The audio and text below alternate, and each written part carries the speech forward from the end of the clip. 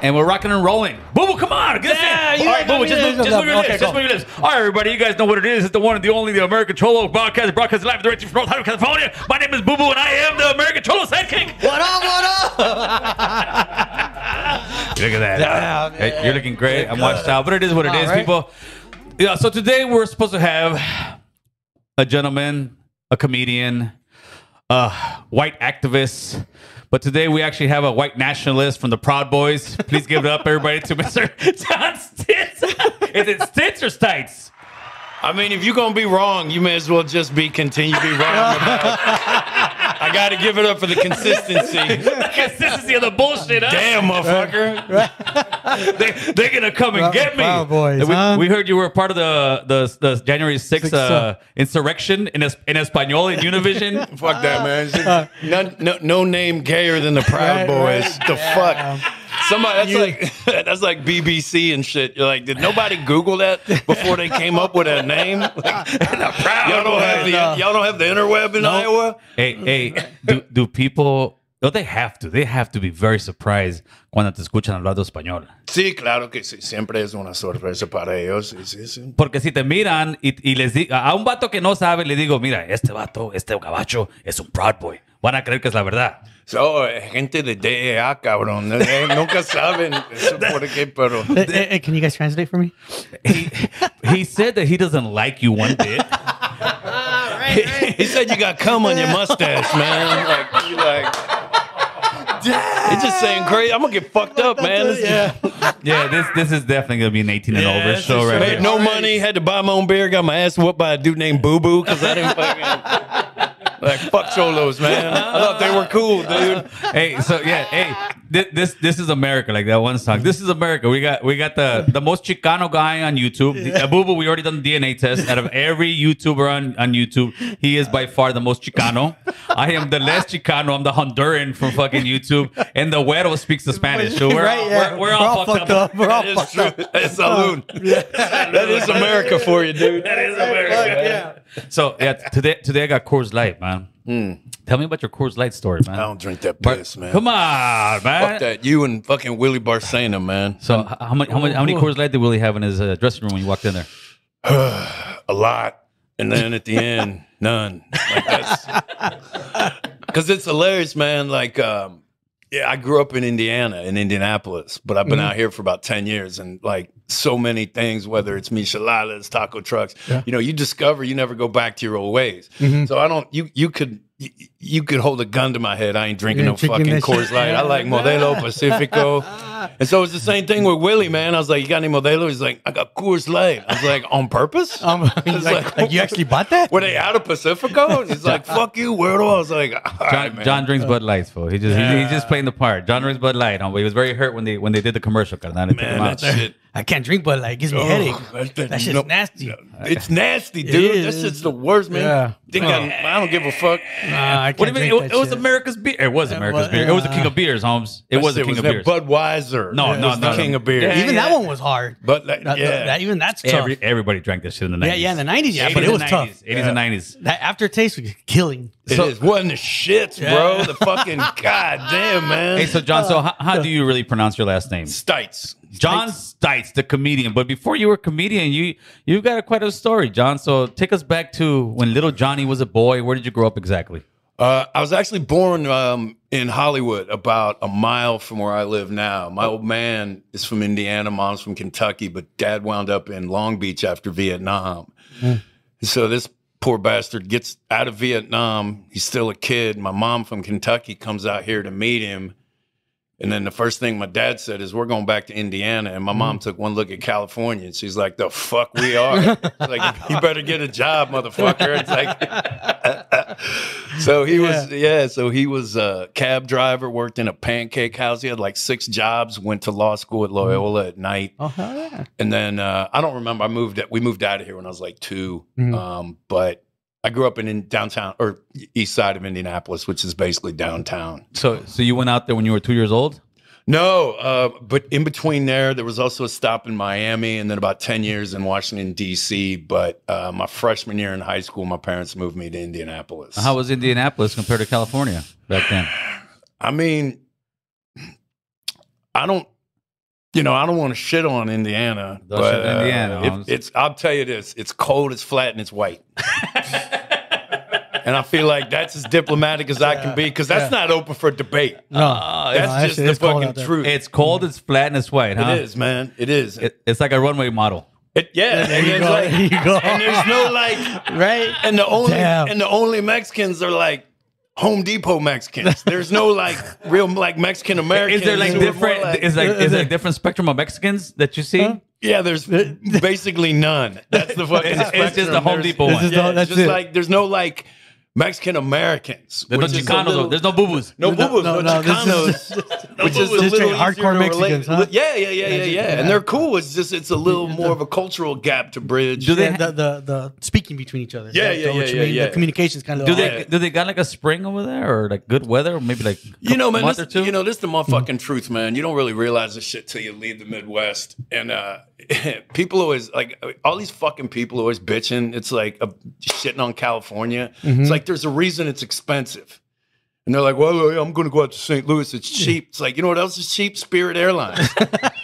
You get what the fuck you pay for. Yeah, you sure do. That whole the Midwest is cool for about 6 weeks in the spring and 3 weeks in fall. Yeah. That's it. Other than that, freezing. it's either freezing or hot as fucking balls. Man. And we're complaining about this so-called Hurricane Hillary. Huh? Yeah. That's like a regular Wednesday rain out there. We had a hurricane and an earthquake on the same, it's at the funny, same man. time. We got hit with a hurricane and an earthquake. I'm like, maybe God does hate the gays, man. Like, man.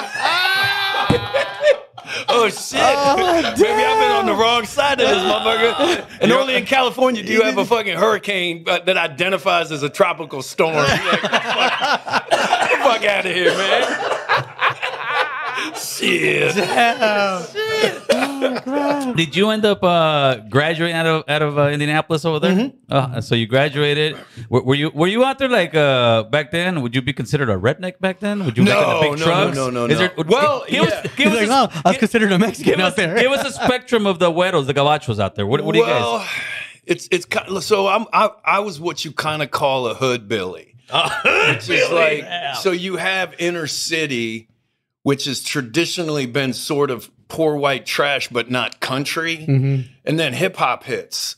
And then black culture start. You know that, hey, dog? Yeah. Where it's like black-ish, hillbilly, redneck, mixed, but not country. Like still city. Like, if you tell me to milk a cow, I'd be like, you milk this dick. I don't even know. I don't know how to do that shit. I'm from D.C., motherfucker. I don't. So I'm like a hybrid, man, of like DC and Indiana. That's why this accent, people always ask me, like, where the fuck are you from? I'm like, man, that's a long fucking story, man. So you graduate high school. At this time, do you have any clue what you're going to do with your life? No, absolutely not. I was extremely wild. I was in trouble with the law pretty early. And it isn't Indianapolis? Yeah. What do you do out there to get in trouble? Like out here, we shoot people. What do you guys do out there? We shoot people. They're just but on accident. That's the difference between Mexicans and white people. That poor white guy did it on accident. You guys are like, no, we meant to. I'm like, I just had too many beers. I shot Dale in the ass. You're like, no, I shot that fool because of his hat, Holmes. And you're like, I don't want no beef with that shit. Just, it wasn't anything too bad. It was just, drugs and drinking and driving and partying, fighting a lot and firearms. Just testosterone going. Yeah. Not I didn't like, I wasn't stealing cars or nothing like that. I was just constantly getting in trouble. And I knew I wanted to do something with Spanish, and I can't do math at all, like not at all. So you're kind of limited on what you can do. So that's when I knew I wanted to go into teaching. And what was I guess, like a better word, fascination with you wanting to do something with Spanish? Where did that come from? Man, it was really random. I never knew I had a linguistic talent. And then Indiana University's been doing this program since the 60s called the IU Honors Program. And they give everyone in Indiana this test. And they pick the top 10 Spanish speakers in the whole state of Indiana. We just kind of like having the biggest dick in China. Nobody ever had a guy covered on. don't really mean much, but But it's a title, baby. but I got selected as one, and I got a scholarship to go study, and I lived with a Mexican family in San Luis Potosi, Mexico. And, you know, I say, you know, I was a very good soccer player. And when I was 16, I only cared about 3 things, which was beer, soccer, and pussy. And it turns out if you want to be a Mexican, there ain't but 3 things on the checklist. So I got down there and they were like, this guy's fucking cool, man. And then once I started dating a hooker and no, I'm for real, man. On my mother's grave. You started dating a hooker. Yeah, that's my act. In Mexico. When I do, in San Luis Potosi, man. Yeah. How does a young good boy from Indianapolis? Well, go first of all, and I date a was hooker? not a good boy. I was a fucking scumbag, man. And I was like, I was not a victim. We were doing blow. I was choking her and shit. I was wild, man. I was wild. And did you finally say, "Will you go out with me?" Or No, but I How old were you at this time? 16. Yeah, okay. That's what But I you know, thought. people don't realize, man, like Mexico's wild. Nobody gives a fuck. No, I don't know what it's like as one much does. now, but in It's the same. 1991, Oh, yeah. actually back nobody then. cared, man. I was 16. I was driving, drinking and driving all the time. I was Because the legal age out there is 18 to drink. No, there isn't one. Yeah, I was and you saying, can so go at to 16 it's nightclubs. even I was worse. going to nightclubs and doing blow and just like I was grown in living the Mexico. life. I'm like, I ain't You're a going grown-ass back to man in I ain't going back Mexico. to Indiana. Fuck them Applebee's bitches, man. I'm a Mexican. Chon chon, motherfucker. I'm the only white boy swimming the other way in the Rio Grande. Chon chon. Chon chon. No mames, espérate, puto. Chon chon.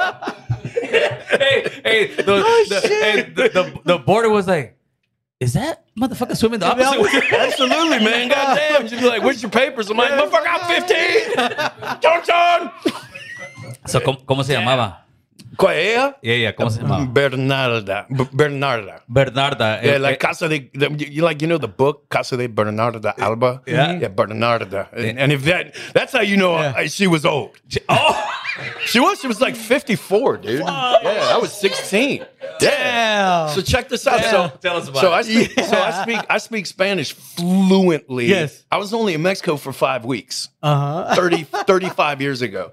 And it's because the 10 kids who went, it's an academic program. And I'm not saying this to be a dick, but the other kids, they were nerds because it's an academic program. Yes. So they weren't drinking, they weren't doing anything. They went everywhere together. So they only spoke English because they were always together. And I like to say that while they were trying to learn, while they were busy studying how to live like a Mexican, I was actually living with the Mexicans. And I'm fucking them and fighting them. And everything. You're all up in the mix. yeah, and I had a killer family. I had 3 brothers who were fucking incredible. And I had a horrible, fucked up family, man. So this was the first normal, loving family I'd ever seen. Oh, yeah, So obviously. it was just, you know what's funny? That's so funny. Obviously. Yeah, she said, look at this. I didn't understand how they fuck you guys up too until I started telling that story. It's like Felipe, any Mexican comic I've ever told that story about how great my Mexican family was. They're like, they're not mostly like that. They beat them kids. They just waited till you left for school. Hey, so when did you and the Mexican hooker end up finally breaking it off? Was it like Titanic and you were leaving back to the States? No, you know, man, I really. I mean, how many kids she had? I mean, you came an instant dad like that. She had one of her kids was 23, and I used to teach him English. So I would tutor him in English. And fuck his mom at night. Yeah, and fuck his mom at night. And he didn't care. He was cool, man. He was like, I mean, I would drive their car around, go pick her up from work. I was 16. You know, you got to remember, man, this was just, for a white kid from Indiana, this was a whole new world. Total mind new world. It is. And then learning another language and being accepted and assimilated, because you know, Mexicans I would say they're the opposite of the French. Like you cannot learn French well enough for those people to stop being cunts about it. Oh yeah. Versus Mexicans, if you fucking say "Donde está la biblioteca," like, dude, you're family. Yeah. Like they're slaughtering goats. They're bringing out daughters you can pick from. They're just like, hey, fucking, it's the truth. He's Rosalinda. But like, I'm kidding. But you guys are like, like so loving and accepting of people who take time to know anything about your culture, man. And this was back when it was still cool to be American abroad. You know, Yeah, nowadays Like, they used to, at 91, they still liked us, but Well, they don't even like us here now. fuck no. Now I walk around. I travel overseas. People come up to me. I'm like, I'm from LA, man. Don't blame me for shit. Dude. So you were only out there for about 5 weeks. You 5 weeks, and then you come back to the States. Where do you go? I went to college, and then I had one more year of high school, and then I went to college, and I got kicked out of college for the same things I was always in trouble for, which was drinking and fist fighting. I was wild. And then after that, that's how I wound up in the Army. Okay, so talk to us about the Army. How old were you when you first went there? 18. Okay, you go to the Army. You were like, I got to do something. So what year is this? Well, this was 1993, and this is my 18th birthday, and basically my dad, We're in Desert Storm at that point, right? Yeah, that's why I joined. Oh, okay. Because I was like, fuck, I'll be going to war. So they wanted me to actually be, because I had linguistic talent, they wanted me to be a linguist. They wanted to send me to Monterrey to the language school. And I tried like a dumb fuck. I chose the infantry. Oh, shit. And the recruiter was like, no, dude, no, you're gonna go to college, and I'm like, I want to jump out of planes. Yeah. So of course, for America. I want to be in the shit. They sent me to, and then they sent me to Texas with, here's your broom. I'm like, where are the fucking snipers? They're like, shut the fuck up. I'm like, oh, this must be to sweep up all the brains from the people I'm gonna kill with my sniper rifle. It's like, no, you're sweeping that parking lot because there's no wars, motherfucker. You're like, fuck. How long were you in the Army for? Just long enough to know I didn't like the fucking Army, man. I don't. 2.5 years, man. I don't like being. I have major problems with authority. Being told, yeah. Well, you're in the wrong place if you go to the Army. For sure, man. Right? Like of all the tests I took, not one picked that shit up. Yeah, not one was like, dude. It turns out you're supposed to be anywhere but here. Yeah, Right. Go join the Peace Corps. You should go back to Mexico and fuck whores. Seems like you were killing that. That's a skill. You should have messed with the janitors, man. Fuck, at that point. Yeah, exactly. Man. See if you can join the Mexican Army, dude. If you got some fucking sneakers, they'll let you in. So you're out of the Army. Mm-hmm. What are you doing with yourself? I mean, what was your career? Because now we fast forward, you're doing comedy, but I'm trying to get to all that space, and then you became a comic. Yeah. Well, the short version is I didn't have any money, so for a year I worked on a concrete and asphalt truck with a crew of Mexicans. Mm-hmm. And so being able to speak Spanish was easy. It made it so enjoyable. Mm-hmm. Everything enjoyable except how much these motherfuckers were working. Oh, yeah. Where it's like me and the black dude were shitty as fuck because we're like, dude, could you slow the fuck down? Fuck, this ain't fucking, Georgia in 1820, dude. Ain't nobody gonna whip us, dude. You don't have to work that hard. Like, fuck, man. Damn. So I'm like, I'm not cut out for this either. And then I went back to college, majored in Spanish, I thought I was going to be a high school teacher. That lasted about half a semester. I was like, I'm going to slap one of these little fucks. Yeah. No, I'm not kidding. Yeah, no, It was unbelievable. And that's when I went to grad school, in Spain and became a Spanish professor at Indiana University. Yeah. Dope. So we're sitting here in front of a professor. I was, yeah. That's dope. So 5 years of that. You went from going to slap was it high school you were teaching at first? Yeah. You were going, said, I'm going to slap a high school kid. I'm out of here. Yeah. And then you became a professor. How was that? Like from the beginning, and why did you end up taking off? It was luck. There was an emergency cancellation. One of the professors had a complication with her pregnancy. And so at the time I was actually working for Eli Lilly, which is a huge pharmaceutical company. I was working in their international business department. I was miserable as fuck because I'd never been put just in a desk in a tiny room before. I'm not cut off of that shit either. And my mentor was like, look, man, do you want to teach one class at night? Because they all knew me from my undergrad. Because I had like a 3.8 GPA in my undergrad, and I was good at what I did. And they were like, you can teach. I said, I don't have a master's. And they said, as long as you start pursuing one, we can give you one class. And I was like, oh, this is great. Well, it turns out the number one skill you need to teach freshmen grammar at a fucking college is being entertaining. Oh, you're just trying to keep motherfuckers awake. Yes.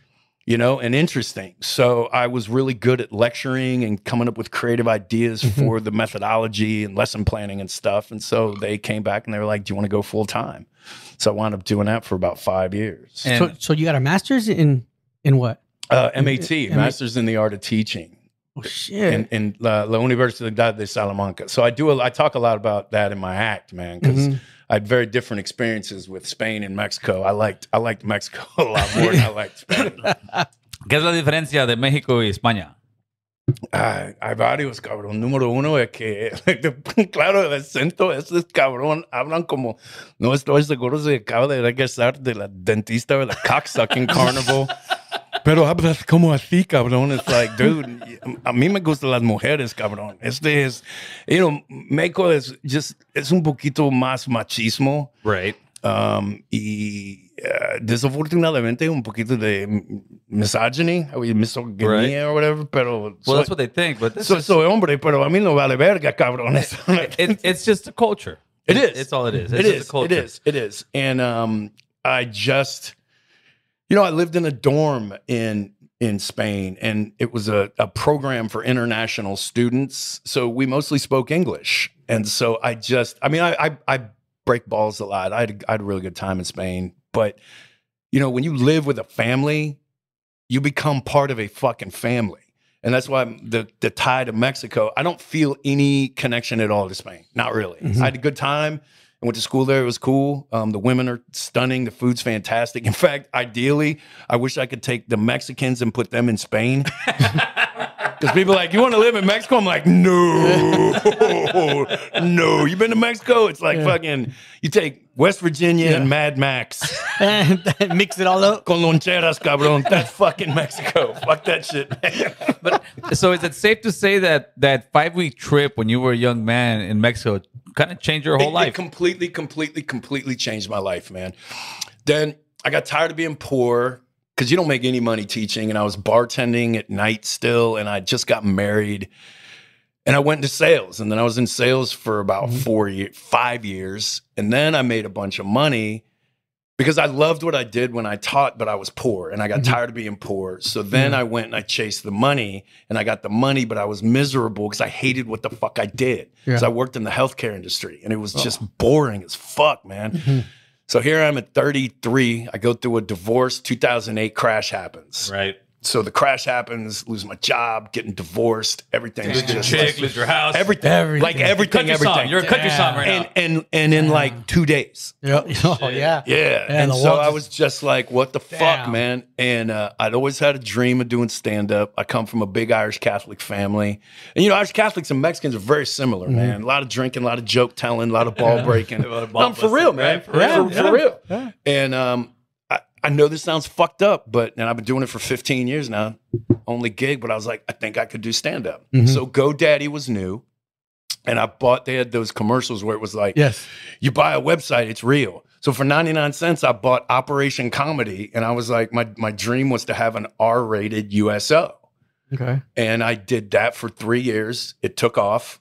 And then I got, and I don't know, how much time am I talking? You're running. Let's go. You go. So, I'm doing these big theater shows, and I'm brand new to stand up, but I'm organizing them, I'm promoting them, and they're fundraisers. So I'm doing like 2,000 and 3,000 seat theaters across the Midwest, but I still need to learn how to do stand up.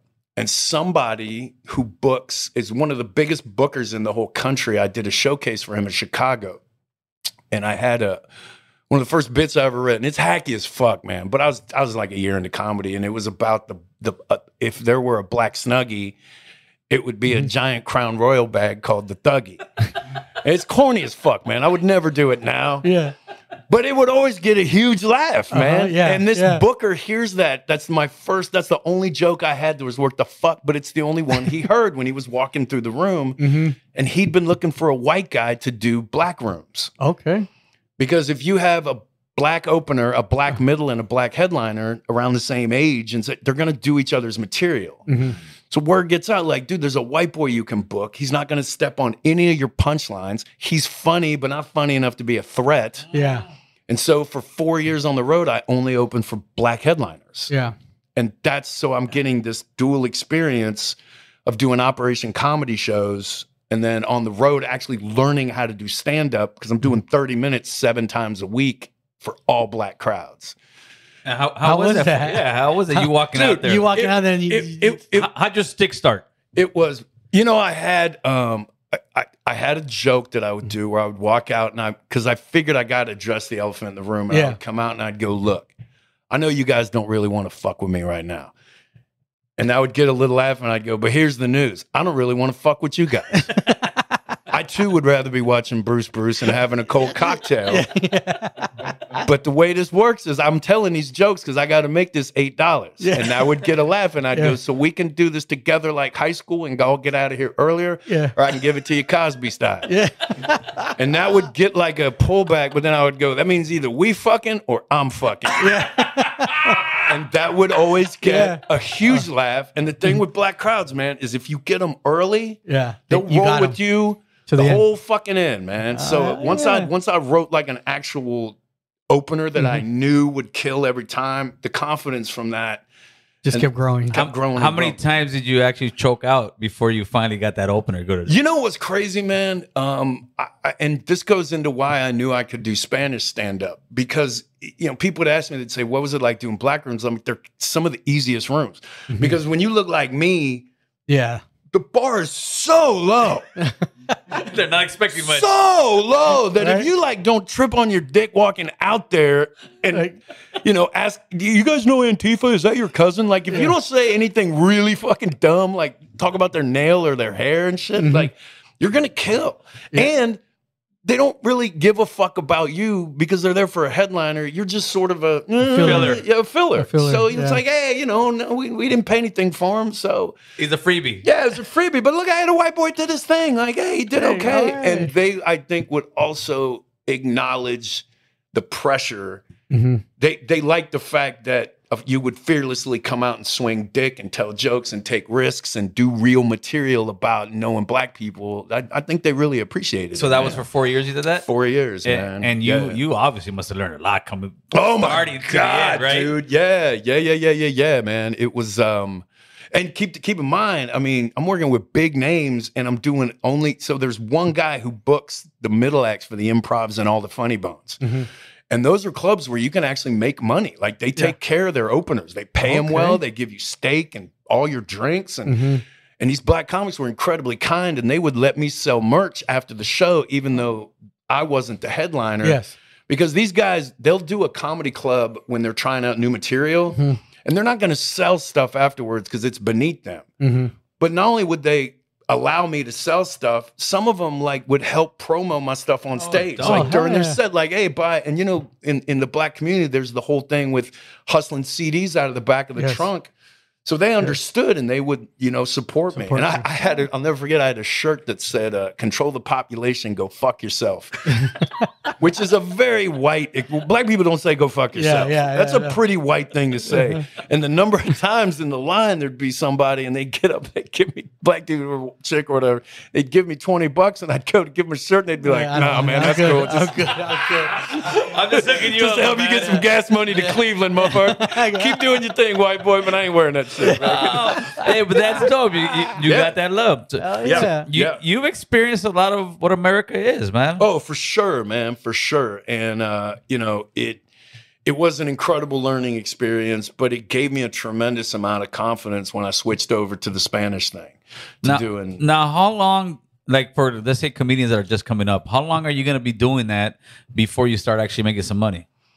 You know, things have changed now. And I run 2 shows. I run 2 Latino stand-up shows. I run Thursdays at the Hollywood Laugh Factory with Paul Rodriguez, and then I started my own show. Funny show, thank you. And I started my own show at the Ice House with Be Real from Cypress Hill. It's a weed-themed Latino Mota show. Tuesday. Mota Martes. Oh, Mota Martes. Yeah. And so in Pasadena, right? Yeah. Okay. And so now there's this generation of Latino comics who've cracked the code on social media. Nice.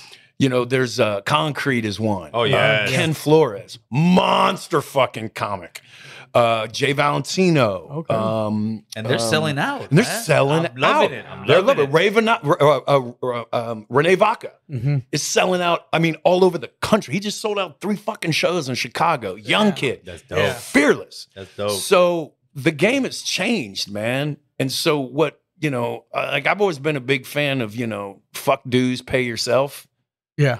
So a lot of these kids have figured out, like, you know, this is my Live Nation. This is my old network. Yes. This is, I don't need anybody for this shit. I'll sell out my own fucking shit. Fuck y'all, man. Is that what you think it is? Because, I mean, we've always had a lot of, you know, Latino comics and funny of them, but it seems like they could never really break through it. The only one I could really think of that broke through before anybody was really, of course, George Lopez. And you had Mencia. Then Mencia got bashed with Rogan. Then he went down. And then after that, you really weren't seeing that many Latino comics like headlining some big stuff. I mean, you had like HBO Latino, but you had nothing in HBO. Right. What do you think that was? Well, you know, I think one of the biggest problems with white people and the way they look at Latinos is they really don't understand that, you know, Mexico is a deeply conservative country.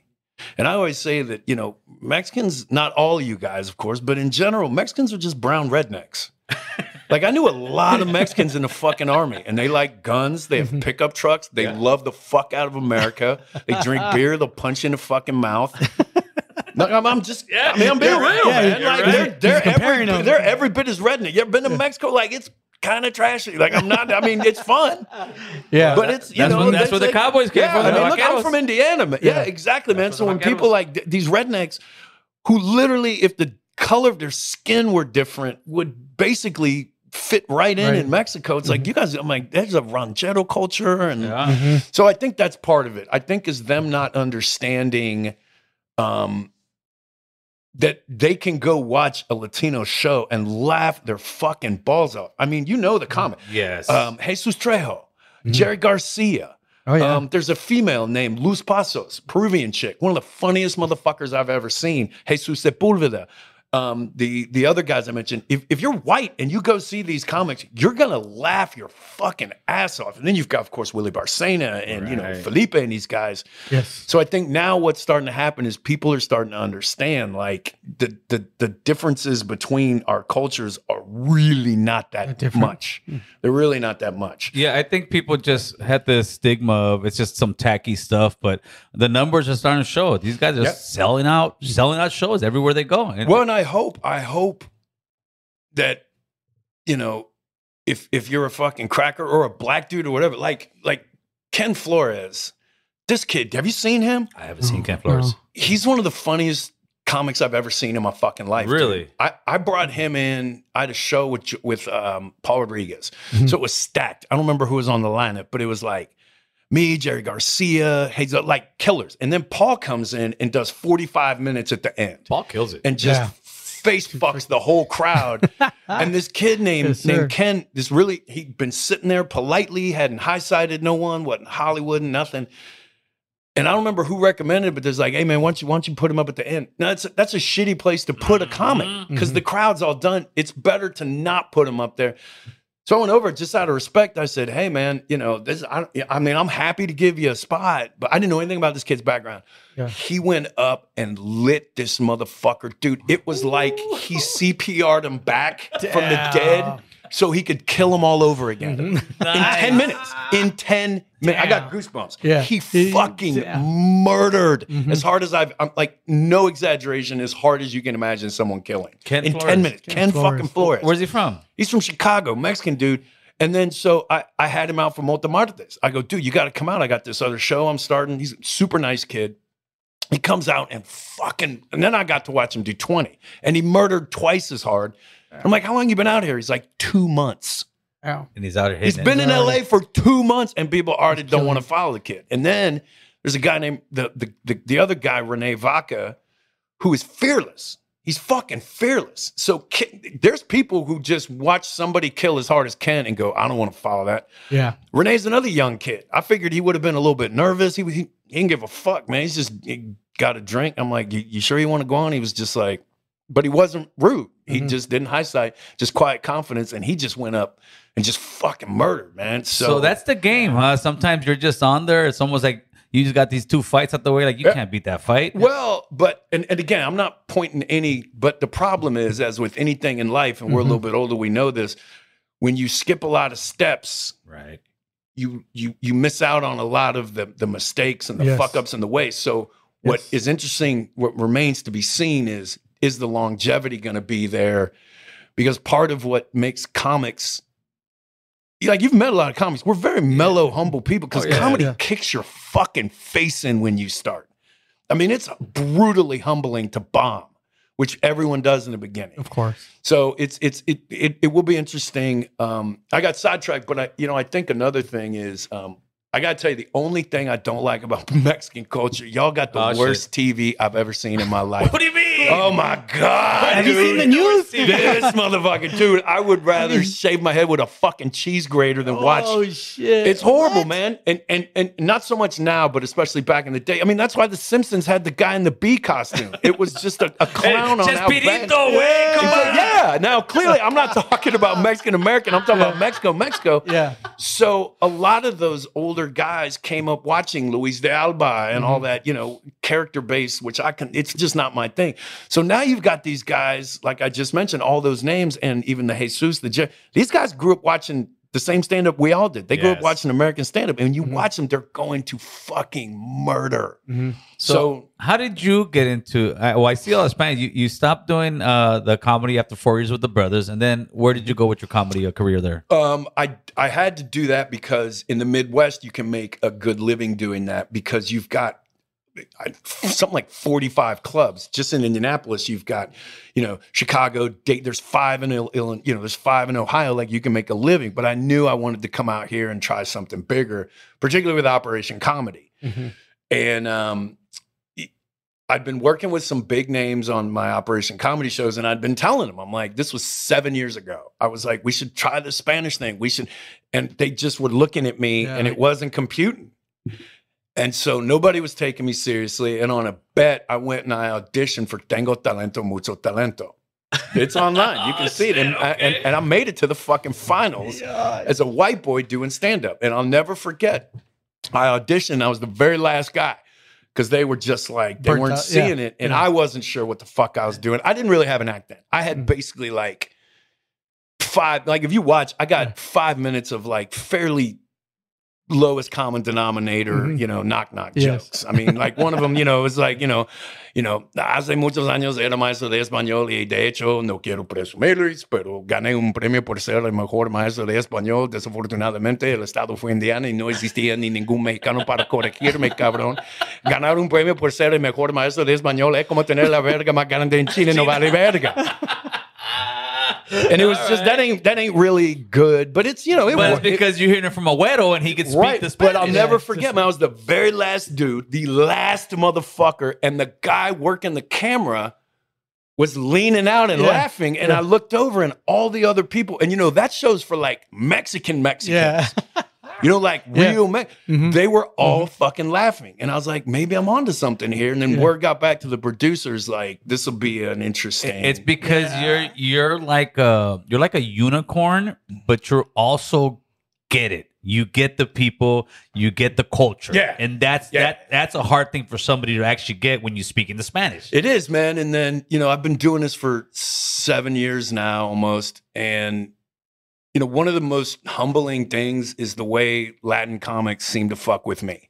Right. I mean, I can't, because, you really, you just want to tell your jokes and drink some beer and make people laugh, but also you don't want to make it seem like I'm trying to be something I'm not. Right. I'm not trying to like, I don't know. Yeah. But the thing is, Mexicans don't give a fuck about shit like that. They don't care. They're just like, are you funny or not? Yeah. And Make us laugh. And filthy.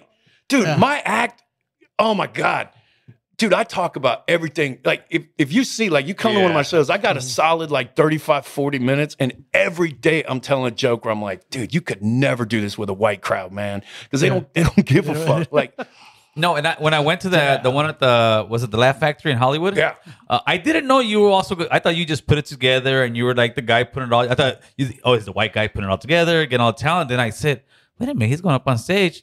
And then the kicker was, I said, this fucking guy did the whole stand-up on fucking in Spanish. And it was funny. It was hilarious. But the best part of it is that whole show is so good. So good. It's so good, dude. Yeah. If are you guys still running that show? Yeah. On Thursdays, right? Yeah. If you guys haven't gone to that show, you need to go watch that show. And Paul Rodriguez hasn't missed a step. No, bro. God, That's the dude, beauty he's part. So fucking and watching him, you know, I'll have like I'll put I'll have Jay Valentino on the lineup. Nice. And he'll bring out kind of a younger crowd, and maybe they don't know so much about a Paul Rodriguez. Yes. And I'll watch he's because people forget like Who he was. Like Bill Burr's a friend of mine. He's been doing stand-up for 30 years. That's a long time. Yes. Paul Rodriguez has been doing stand-up for 50 fucking years, and he there's nothing that even remotely, you know, throws that guy off. It's like, hey man, we got a younger crowd tonight, and who's be like, he literally just woke up. Motherfucker got like pillow marks. Still, 'cause he's 70, man. He'll just walk out on stage like, and he's very accessible. You want to go take pictures with him? Yeah. He'll be there. To take He'll be like, you want with anything to drink? He's like, give me a fucking coffee, dude. And it takes him a minute or two to wake up, and then when he does, you know, it's like, you know, he's a fucking 1952 Electra. It takes a second. Boom, boom, boom, boom. Boom, boom, boom, boom, boom. When you get that, when it fires up, man, it's great to watch. So how long you guys been running the one in the Laugh Factory now in Hollywood? Going on almost a year now. Nice, man. Yeah, that was very dope. My my brother-in-law, sister-in-law said, hey, we got to go back. We definitely got to make it back. But now I also want to go try out the Mota Martes. Yeah, that one's a lot of fun too, man. And you know, how did that come about? So when I was a kid in Indiana, you know, I like a lot of us, I was very, very, like, hip hop just blew me the fuck away, man. Like when I was a young kid, it was punk rock, and I was a punk kid. But then when hip hop hit, you know, fucking straight out. What of hip hop Compton, was out there? Like, well, what groups? I mean, same thing out here. Yeah, or? absolutely. Because Indianapolis is, you know, it's like the 11th largest city in the country. I mean, it's a big ass city, and there's plenty of it. So like when I'm out and somebody be like, "This is John from Indianapolis," this is John from Indiana. I'm like, Indianapolis, motherfucker. Like where the Colts play. Like that's where I grew up. Like we got hood. Like do you hear the way I talk? Do I sound like I just got off a fucking farm? The fuck, man. But all the same shit. But of all of them, the one that stuck out to me was Cypress Hill, because we didn't have any Mexicans. Yeah, none. Like there were brothers everywhere when I went to school and everything. I grew up with a lot of black dudes, but Cypress Hill was just, they sounded different. They were weird. They were always talking about weed, but their shit bumped, and they were hard. They were just different, man. So I'd always had this idea, like, man, if I could ever get a chance to work with Be Real and his cannabis company on a stand-up show, that's been my dream forever, man. And then I finally got in a situation where I met him and got some information. And you know, man, it's stressful because you don't ever, you know how it is, man. You meet famous people, don't ask them for shit, right? Ever. Period. But I knew this was something different. I just had a feeling it was something he was gonna dig. It wasn't gonna cost him nothing, and he's got fire fucking grass, man. And I've been, you know, I'm an edibles guy, but you know, I take weed at night. Yeah, edibles helps me mellow out, man, because I'm a very high strung dude. And I pitched him, and he could not have been any more generous and just an awesome guy. And he got it. And he was like, "Let's fucking do it, man." He put his name by, like, just a really great fucking dude. And then next thing you know, you got a fucking promo reel from fucking Be Real. I'm gonna tell you something, man. I'm like, and this isn't this. We've all met. You meet famous people out in LA. This isn't like, I'm not name dropping anybody, but smoking a fucking blunt with Cypress Hill. Of all the shit I've done, dude, I remember it was the thing where you're just like, this is fucking bonkers, man. Right. You've been listening to this since you were a kid. Yeah, but, or just like. Just that's, you know, he's just that dude, man. Right, exactly. So having that relationship and that partnership, and that show's been going on for about a month now. And where's that show at? Every Tuesday at the Ice House. At the Ice House, huh? In Pasadena, right? Yeah. Okay. We got to make that go. one. Yeah, we got to hit it. So what do you guys got on the lineup? What's today? Are you guys doing it today? Tomorrow. Oh my God, dude! I'm hoping you'll play. Dude, check out this lineup. Check out this lineup. Fucking Ken Flores, Jerry Garcia, Jesus Sepulveda. I don't know. Do you know who Jesus Trejo is? No. Another fucking murderer. And Jay Valentino. And Momo Rodriguez. And Momo over there. Momo's on there. As long as from Lopez. As long as you weren't going to say Martin Moreno, he's coming here tomorrow. Is he coming here? Yeah. Man, you tell that. Look, the first motherfucker who agreed to do the Spanish shit. You know, one of the things that's fascinating it is the actual phonetics and the concrete grammar and structure and all that's fascinating. But what really fascinates me is culture, socioeconomics, politics, you know, all that types of shit. So a lot of the fucking Latino comics out here didn't do stand-up in Spanish. Almost none of them did. And a lot of them didn't want to because they were telling me, they're like, dude, it's probably good that a white dude's trying to start this movement because you ain't gonna get judged like us. Yeah, Oh, exactly. man, yes. He goes, they judge, our people judge us. And he's like, we've Yes. worked, not naming one person or No, other, but yeah. the general yes. feel was like, bro, I've fucking clawed through a mile of broken glass just to get here in English. I ain't trying to go fucking back and open mic in Spanish. But I was kind of telling him, I'm like, dude, it's the same. It ain't Google Translate. It's not that simple. And the first dude who did it fearlessly was Martin Moreno. He was the first guy who didn't blink an eye and was just like, I'll fucking do that That's shit. right, And he had Martin. like 40 minutes. Dude, he had this joke about the fucking. I've got it somewhere, and it's about him going to the proctologist, and it's a story in Spanish, and it murders. And it was just coolest shit to watch, man. Then you were watching the more of these comics who were kind of nervous about it. Yeah. They would dip a toe in that pool and just be like, oh, it's the fucking same. Yeah. Yeah, but they were telling you the dirty dark secret of us, man, of the hate that we put towards one another. Like that's why they don't want to do the jokes sometimes. Yeah, I mean, And you have to see it from stepping back. I got to be honest, I don't. And here's why. There's a kid named, I'm not insulting him. He's a grown man. It's just, You're just an fucking- old man. Yeah, I'm just old as fuck. He's a Chilean kid named Fabrizio Capano. And he's really funny, and he's huge in South America. Like he does theaters and arenas and shit. He's a big deal. But, you know, I'd one of Felipe's crowds one night, which is a little more, you know, like you guys, just a little more rough and tumble and ready for some shit. And not fighting wise, but you know what I mean, right? The type of comedy you guys expect is a little more fucking hardcore. And that ain't really Fabrizio, man. And he's Chilean and it's just different. I was like, well, you know what? Let's see. And he fucking killed because funny is funny. Funny is funny. Yep. Francisco Ramos, do you know who he is? Oh. You should. Venezuelan dude. Been here, but I've been here for like 10, 15. Been doing stand-up here for 10 or 15 years. Killer. And so I wasn't noticing it, but also at the same time, you also got to be careful. You as a white dude start lecturing Latinos about the Latinos. It's like, actually, you guys are doing it wrong. I haven't found much racism from you guys against because that's You don't buy tortillas. You make them. exactly, motherfucker. Because you're like the fucking you just jumped off the Lucky Charms box.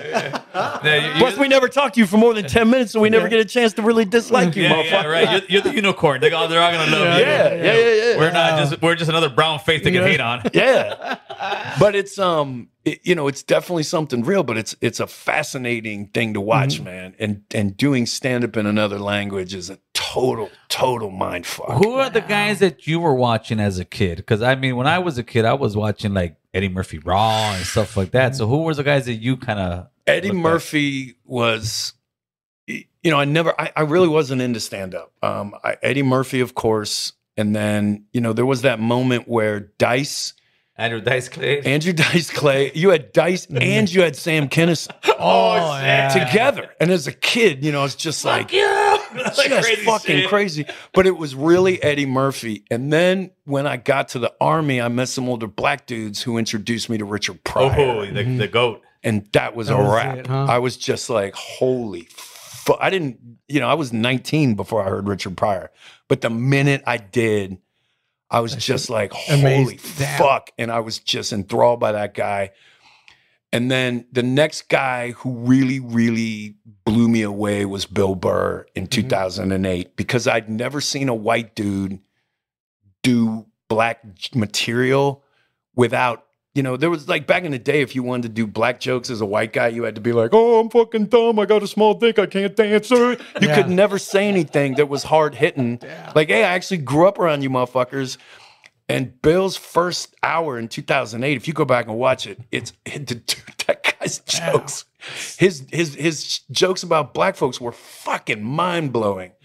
And And then now more and more, I mean, you know, those are really the guys I like. There's guys around here that maybe aren't the biggest names, who I love, but who do you see like becoming real nationally known here? Like maybe, you know, doing some big shows that people will know eventually, Latino comics that you can say you look out for these guys. Ken Flores. Ken Flores is the one you were saying, right? Not even a fucking question. Really? Not even a question. Like, you got to see this dude, man. It's something like.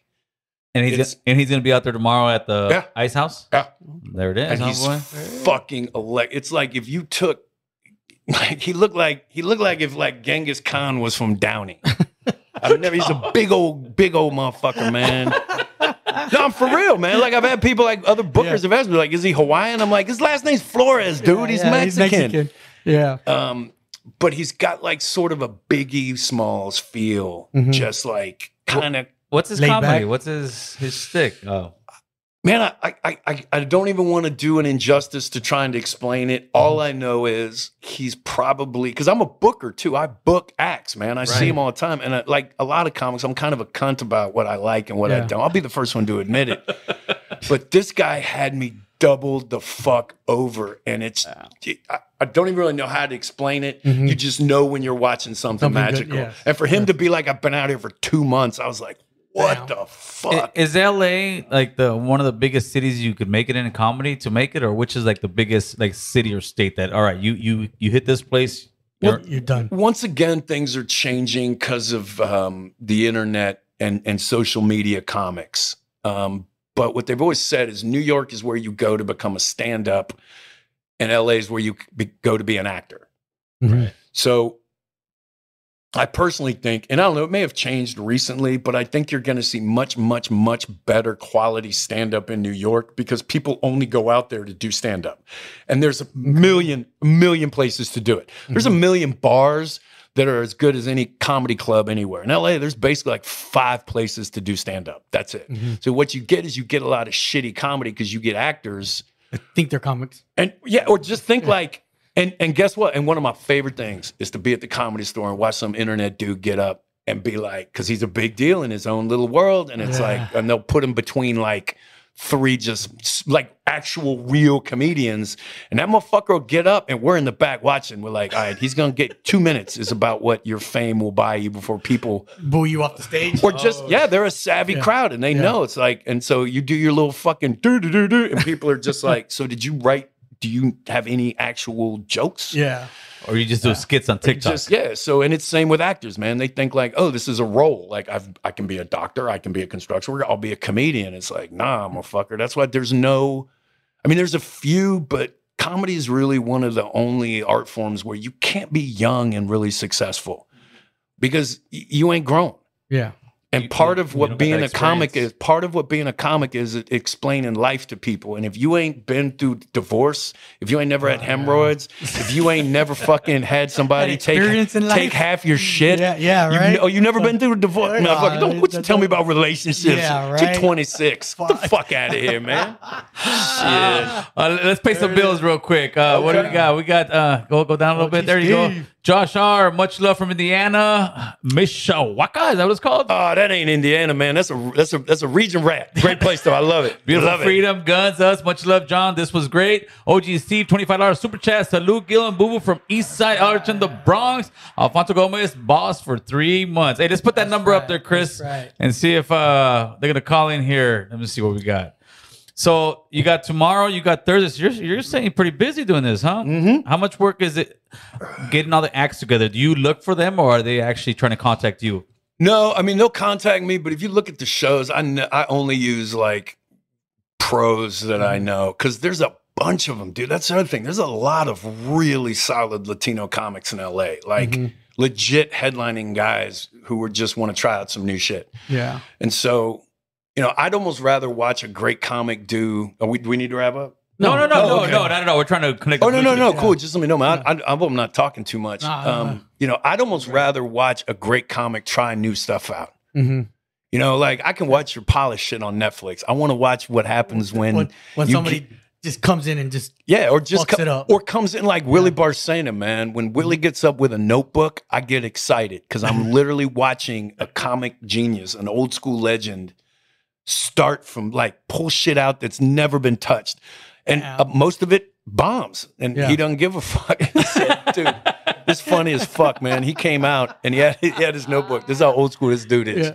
He comes out and he goes, walks out and he goes, how many of you motherfuckers got free tickets?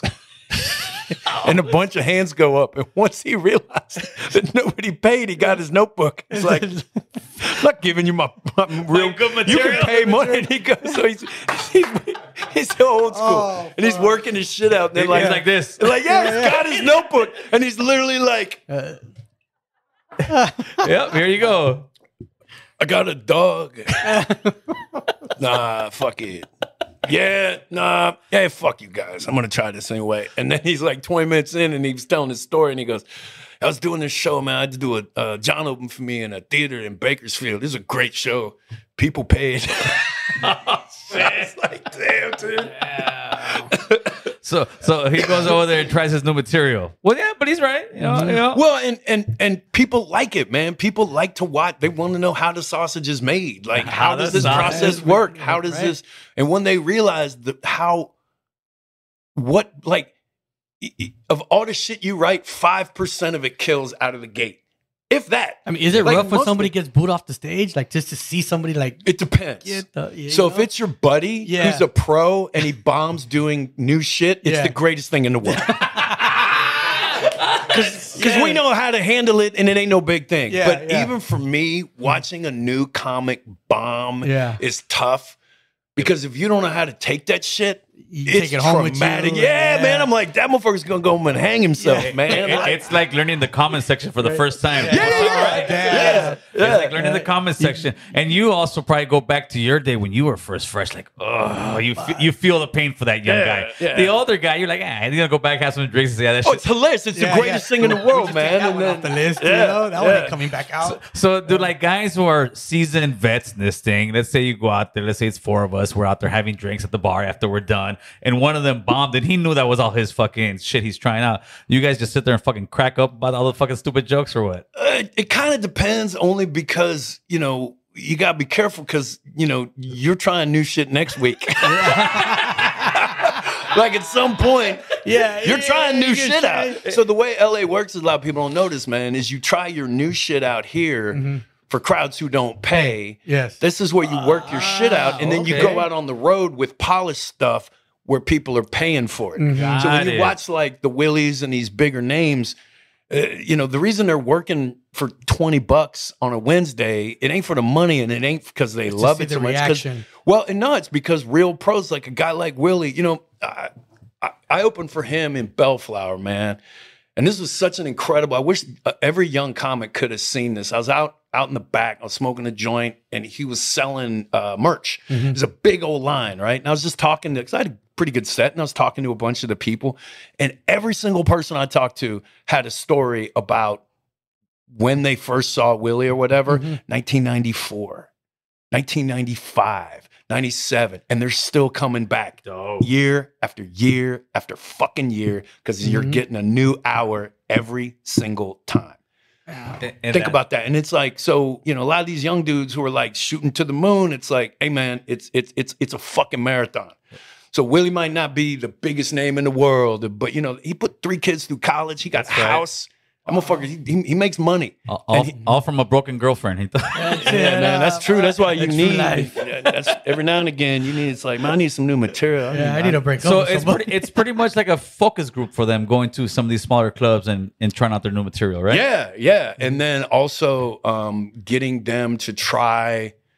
It also gives you an ability to work out material in front of other types of crowds. So I'll have white comics who want to ask, they're like, dude, gotta try a Latino show. Yeah. Pros. Because they're like, I want to know this. I don't get the opportunity to know, I want to tap into this market and see if it works. Or not so much tap in, but just like, does my shit hit with this group? Like, I feel like if it's a universal joke, it'll hit. Yeah. And they're like, and some of them are like, well, you do okay. And I'm like, yeah, but I've been doing these for years, man. And I speak Spanish, man. I'm like, it ain't. You're tapped don't in. they don't automatically love white people, dude. That's like, You're tapped in. So I'm sorry, one of my superintendents called. Oh, you should have put him on. We're gonna have him on a comedy show real quick. So, have you ever seen anybody like almost or even get into a physical fight at a comedy show because somebody's going over their time? Because I heard that's a thing. Sometimes they'll take some of your time. Like I say, you're waiting for me, and I'm trying to go over the time. you know, it kind of depends. I mean, if you've got a pro who agrees to do your show, you don't really light them. You know what I mean? So if like, you know, if like a Paul or a Willie or somebody calls me up and they're like, hey, I want to do a spot, you know, you're not going to like that guy. You're not going to be like 12 minutes, you're off. Yeah. You know, he's doing you a favor. You're doing the crowd a favor, but generally speaking, yeah, you really want to stick to your time. I mean, I'm not going to throw. Well, I heard Carlos Mencia. That's why a lot of the comics used to not like him because they said he would come in there on a show and it wasn't even his night. And of course, the people are like, "Oh, hey, I want to get on," and Carlos would be like, "All right, I'm gonna get on." And then after that, he's killing the crowd and pretty much taking everybody's time. But Yeah. but they said other comics used to do that before too. Yeah, I mean, I don't know. I should probably stay on the positive side. You know, I mean, he also just fucking Stay on the negative side. he stole people's shit, man. And like that's the only real rule there is. You which is just don't steal people's shit. Do you think he stole people's stuff though? Because he admitted it. Yeah. I don't think he did. He did. He said it on stage with Rogan. Go pull it up when he's on stage there. Dude, it was well known. He would sit in the back of the Comedy Store with a notebook. Yeah. And not only would he steal from big name headliners, like he would do a Cosby bit. But he was funny. That everyone knew about. I did see the Cosby bit. Everyone knew, like that's almost sociopathic. That would be like if I got up here and was like, "Yo, I wrote this song. You know, here we go." It's like la la la la la bamba, and you would be like, "Why the fuck would you say?" So, do you think if he would have admitted it, he would have been all right? Because what's her name got pretty much the same thing. What's white girl? Amy Schumer. Schumer did the same exact thing, except she came out and said, "Yeah, I did it. And I apologize." I didn't see so many people pressing up on her as much as they did with Carlos, because Carlos was an ex Chappelle. He definitely was an ex Chappelle. He had the show after Chappelle. It's possible. He was blowing up, and then out of nowhere, you had Joe come out and just fucking bash the hell out of him. And there's other comics that have been stealing jokes. I've never seen anybody else go out there and press up on him. Do you think it had a little bit to do? There's never been a case in history. The thing with Amy was, I think, and again, man, I don't have like any inside, but for her, I believe it was her show. And the ideas and the concepts were similar, but like with Mencia, it was just like everyone knew. And also keep in mind, like the Latino comics turned on. Everybody was like, damn. Then it turns out he ain't even really, like his name's Ned. Yeah, Ned something. Hey, he's part of Honduras. I'm from Honduras too. Yeah, but you don't walk around like, hey, I'm Bruce from Honduras. Yeah. Like, I'm the fucking American Cholo, dude. Like, yeah, man. Like, hey, but isn't it hard after a while? It's almost like music. Any song you listen to nowadays, it's almost regurgitated somewhere else. Well, that's why, and you know, when I was starting one of the things, and by the way, I'm not like great, or I'm not trying to say nothing like that, but that's why you write about your life, because you know, your story is your story. And what you also do is, if you get an idea that you know sounds derivative, if you get an idea where you're like, there's no fucking way somebody hasn't done this, you call your buddies and you send a text and you're like, have you heard this before? Because you kind of know in your head when you get an idea. Like I have this bit I do. It's fucking corny, man, but it's so dumb. But it's about a Mexican guidance counselor. And he tells me, he's like, John, I want to help you achieve all of your goals. Now that's dumb as fuck. So isn't that corny? Yeah, but it's funny. It's funny.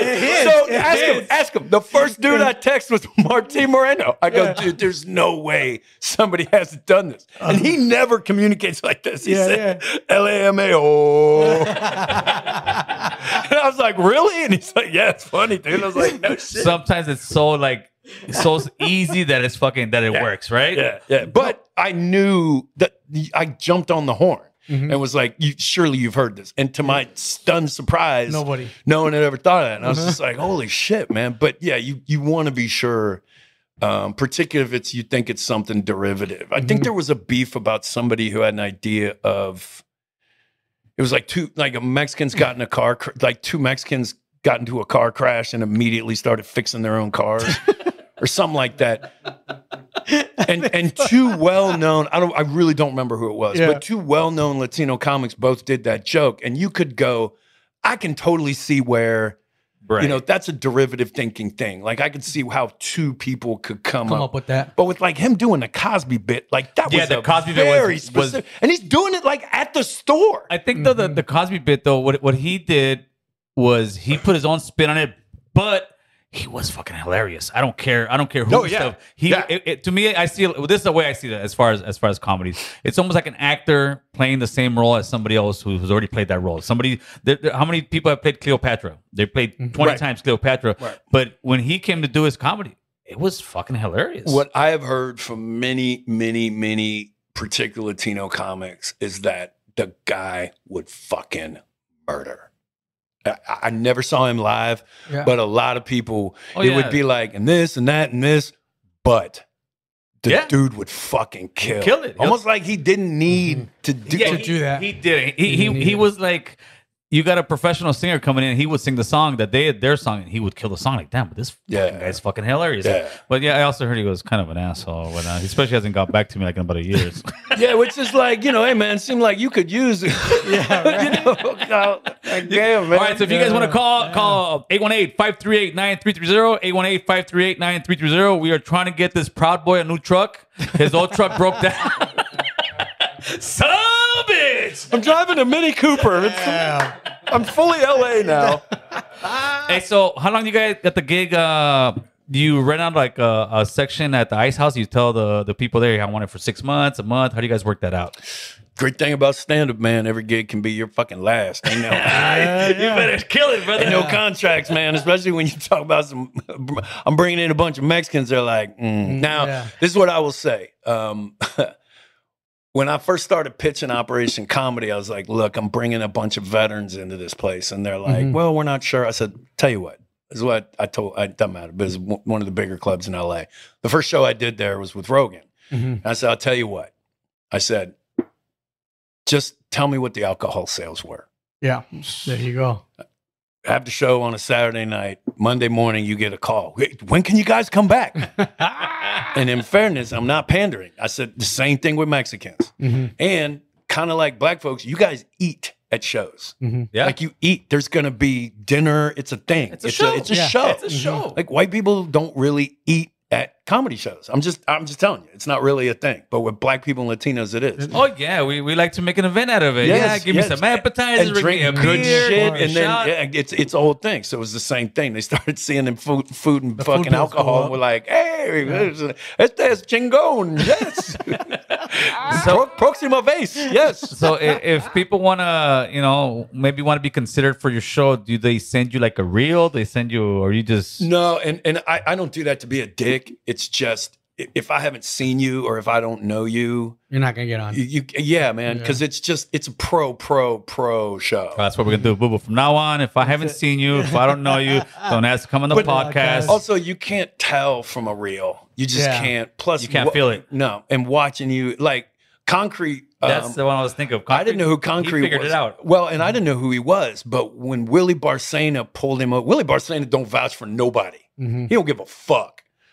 Yeah. And he was like, "You got to see this dude." And I was like, "Really?" And that's all I needed to hear. I had him on my next fucking show, and he murdered. Concrete has sold out all the shows in the Valley. He had it here at about guy. 4 of them. He's been doing it like the Southern California Yeah. tour. And the beauty is how many people are going there and Yeah. selling out the shows Yeah. for him. Man. Well, and the real beauty, have you guys met him? Oh yeah, Yes. we've Oh, had him on yeah. the show before. Yeah. Wonderful human being. Cool Oh, guy, yeah. dude. Cool Him, guy. Renee.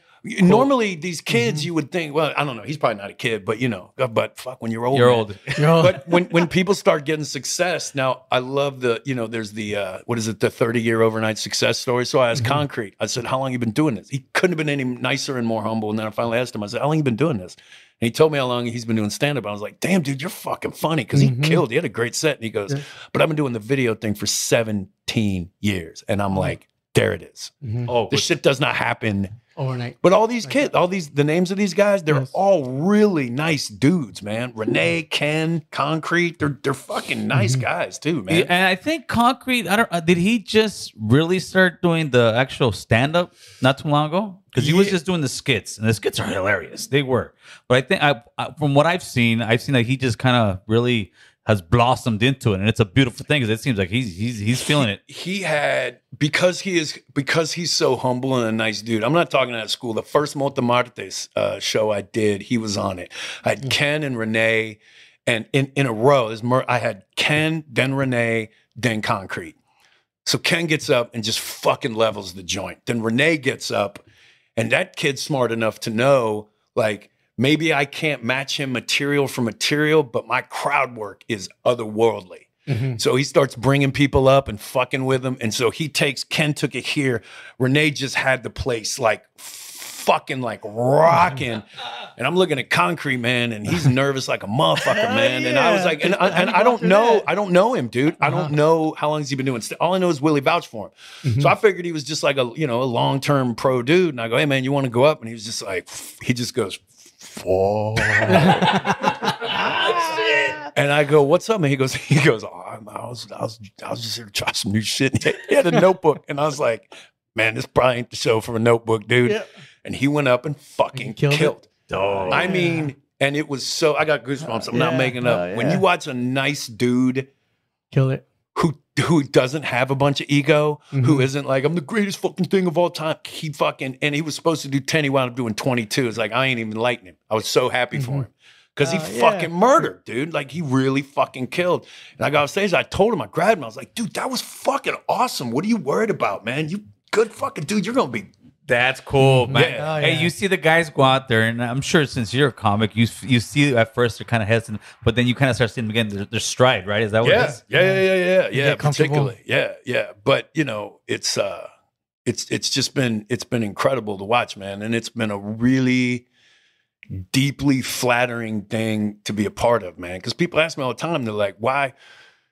I don't know, man. I just click with Mexicans. And this ain't, I mean, I think it comes through, I'm not pandering, but if you look at what Mexicans really like and what I do with my life, Mexicans really, more than any other culture I've ever met, embrace life. And then you get down there and you start learning about how much they embrace death and the way they treat death. Yes. And you're like, well, that's fucking cool. And all they wanted, basically what I see is they're always laughing, they're always drinking, and they're always down for a dirty joke. Which I mean, like is that not simple? Yeah, it really is, man. Well, I want you to tell everybody. No, you know what? Give me a promo, man. Look at the camera and say, you better watch American Cholo, the podcast, or something in Spanish, man. I need it. Oh man, you don't want me doing any of your promos, man. I do. Fucking miren mi, what are you gonna say? Miren mi entrevista en el canal de American Cholo. Me llamo Jon Stites y soy el güero mexicano. Mi acento es tan feo. Es un pinche desmadre. Cuando hablas español. Cuando hablo español, sueno como... Wait, let me start over, man. Is this live? Yeah. Damn, man. I'll be like, all right. Hold on, let me think of something. It takes me a second. I'm like, I ain't really Mexican, in case you haven't noticed. My gears jam a little bit. Hey, he's really from Sinaloa. He speaks perfect Spanish with no accent. Totally, man. Totally. They just sent me up here. I got a Coke deal yesterday. That's why they sent me up. And he ain't talking about Pepsi either. Aunque me siento un pinche desmadre y cuando hablo español sueno como Forrest Gump se cogió a micro de todas modas. Este es mi compa, me cae bien. Este es el show más chingón en todos Los Ángeles. Tal vez el pinche mundo, cabrón. El cholo americano. El cholo americano. Chingón. Hell yeah. This was fucking fun. You guys are cool as shit, man. This was a lot of fun, dude. No, man, we gotta have you back in here. We gotta get some of your talent over here. Yeah. Maybe old boy you're talking about that's gonna be the next big hit, man. We'd love to have out here. Yeah, any of those guys are great, man. Yes, Dope. And with that, I need you to tell people where they can find you if they want tickets. Yeah. Let me know if you got some for me. I can shoot up to the crowd. I do. Always got some for you, dude. You were one of my earliest And I told you supporters, from the dude. jump, let's do it. You remember man. back in the Yeah, day, for man. Sure, you were one of the brother. first motherfuckers that was For like, sure. anything you need, let me know. Yeah, man. I saw Latino. You're putting them on. I said, oh hell yeah, I got you, Like, man. if there's one thing white people do, it's making money off the talent of brown people. Like that's.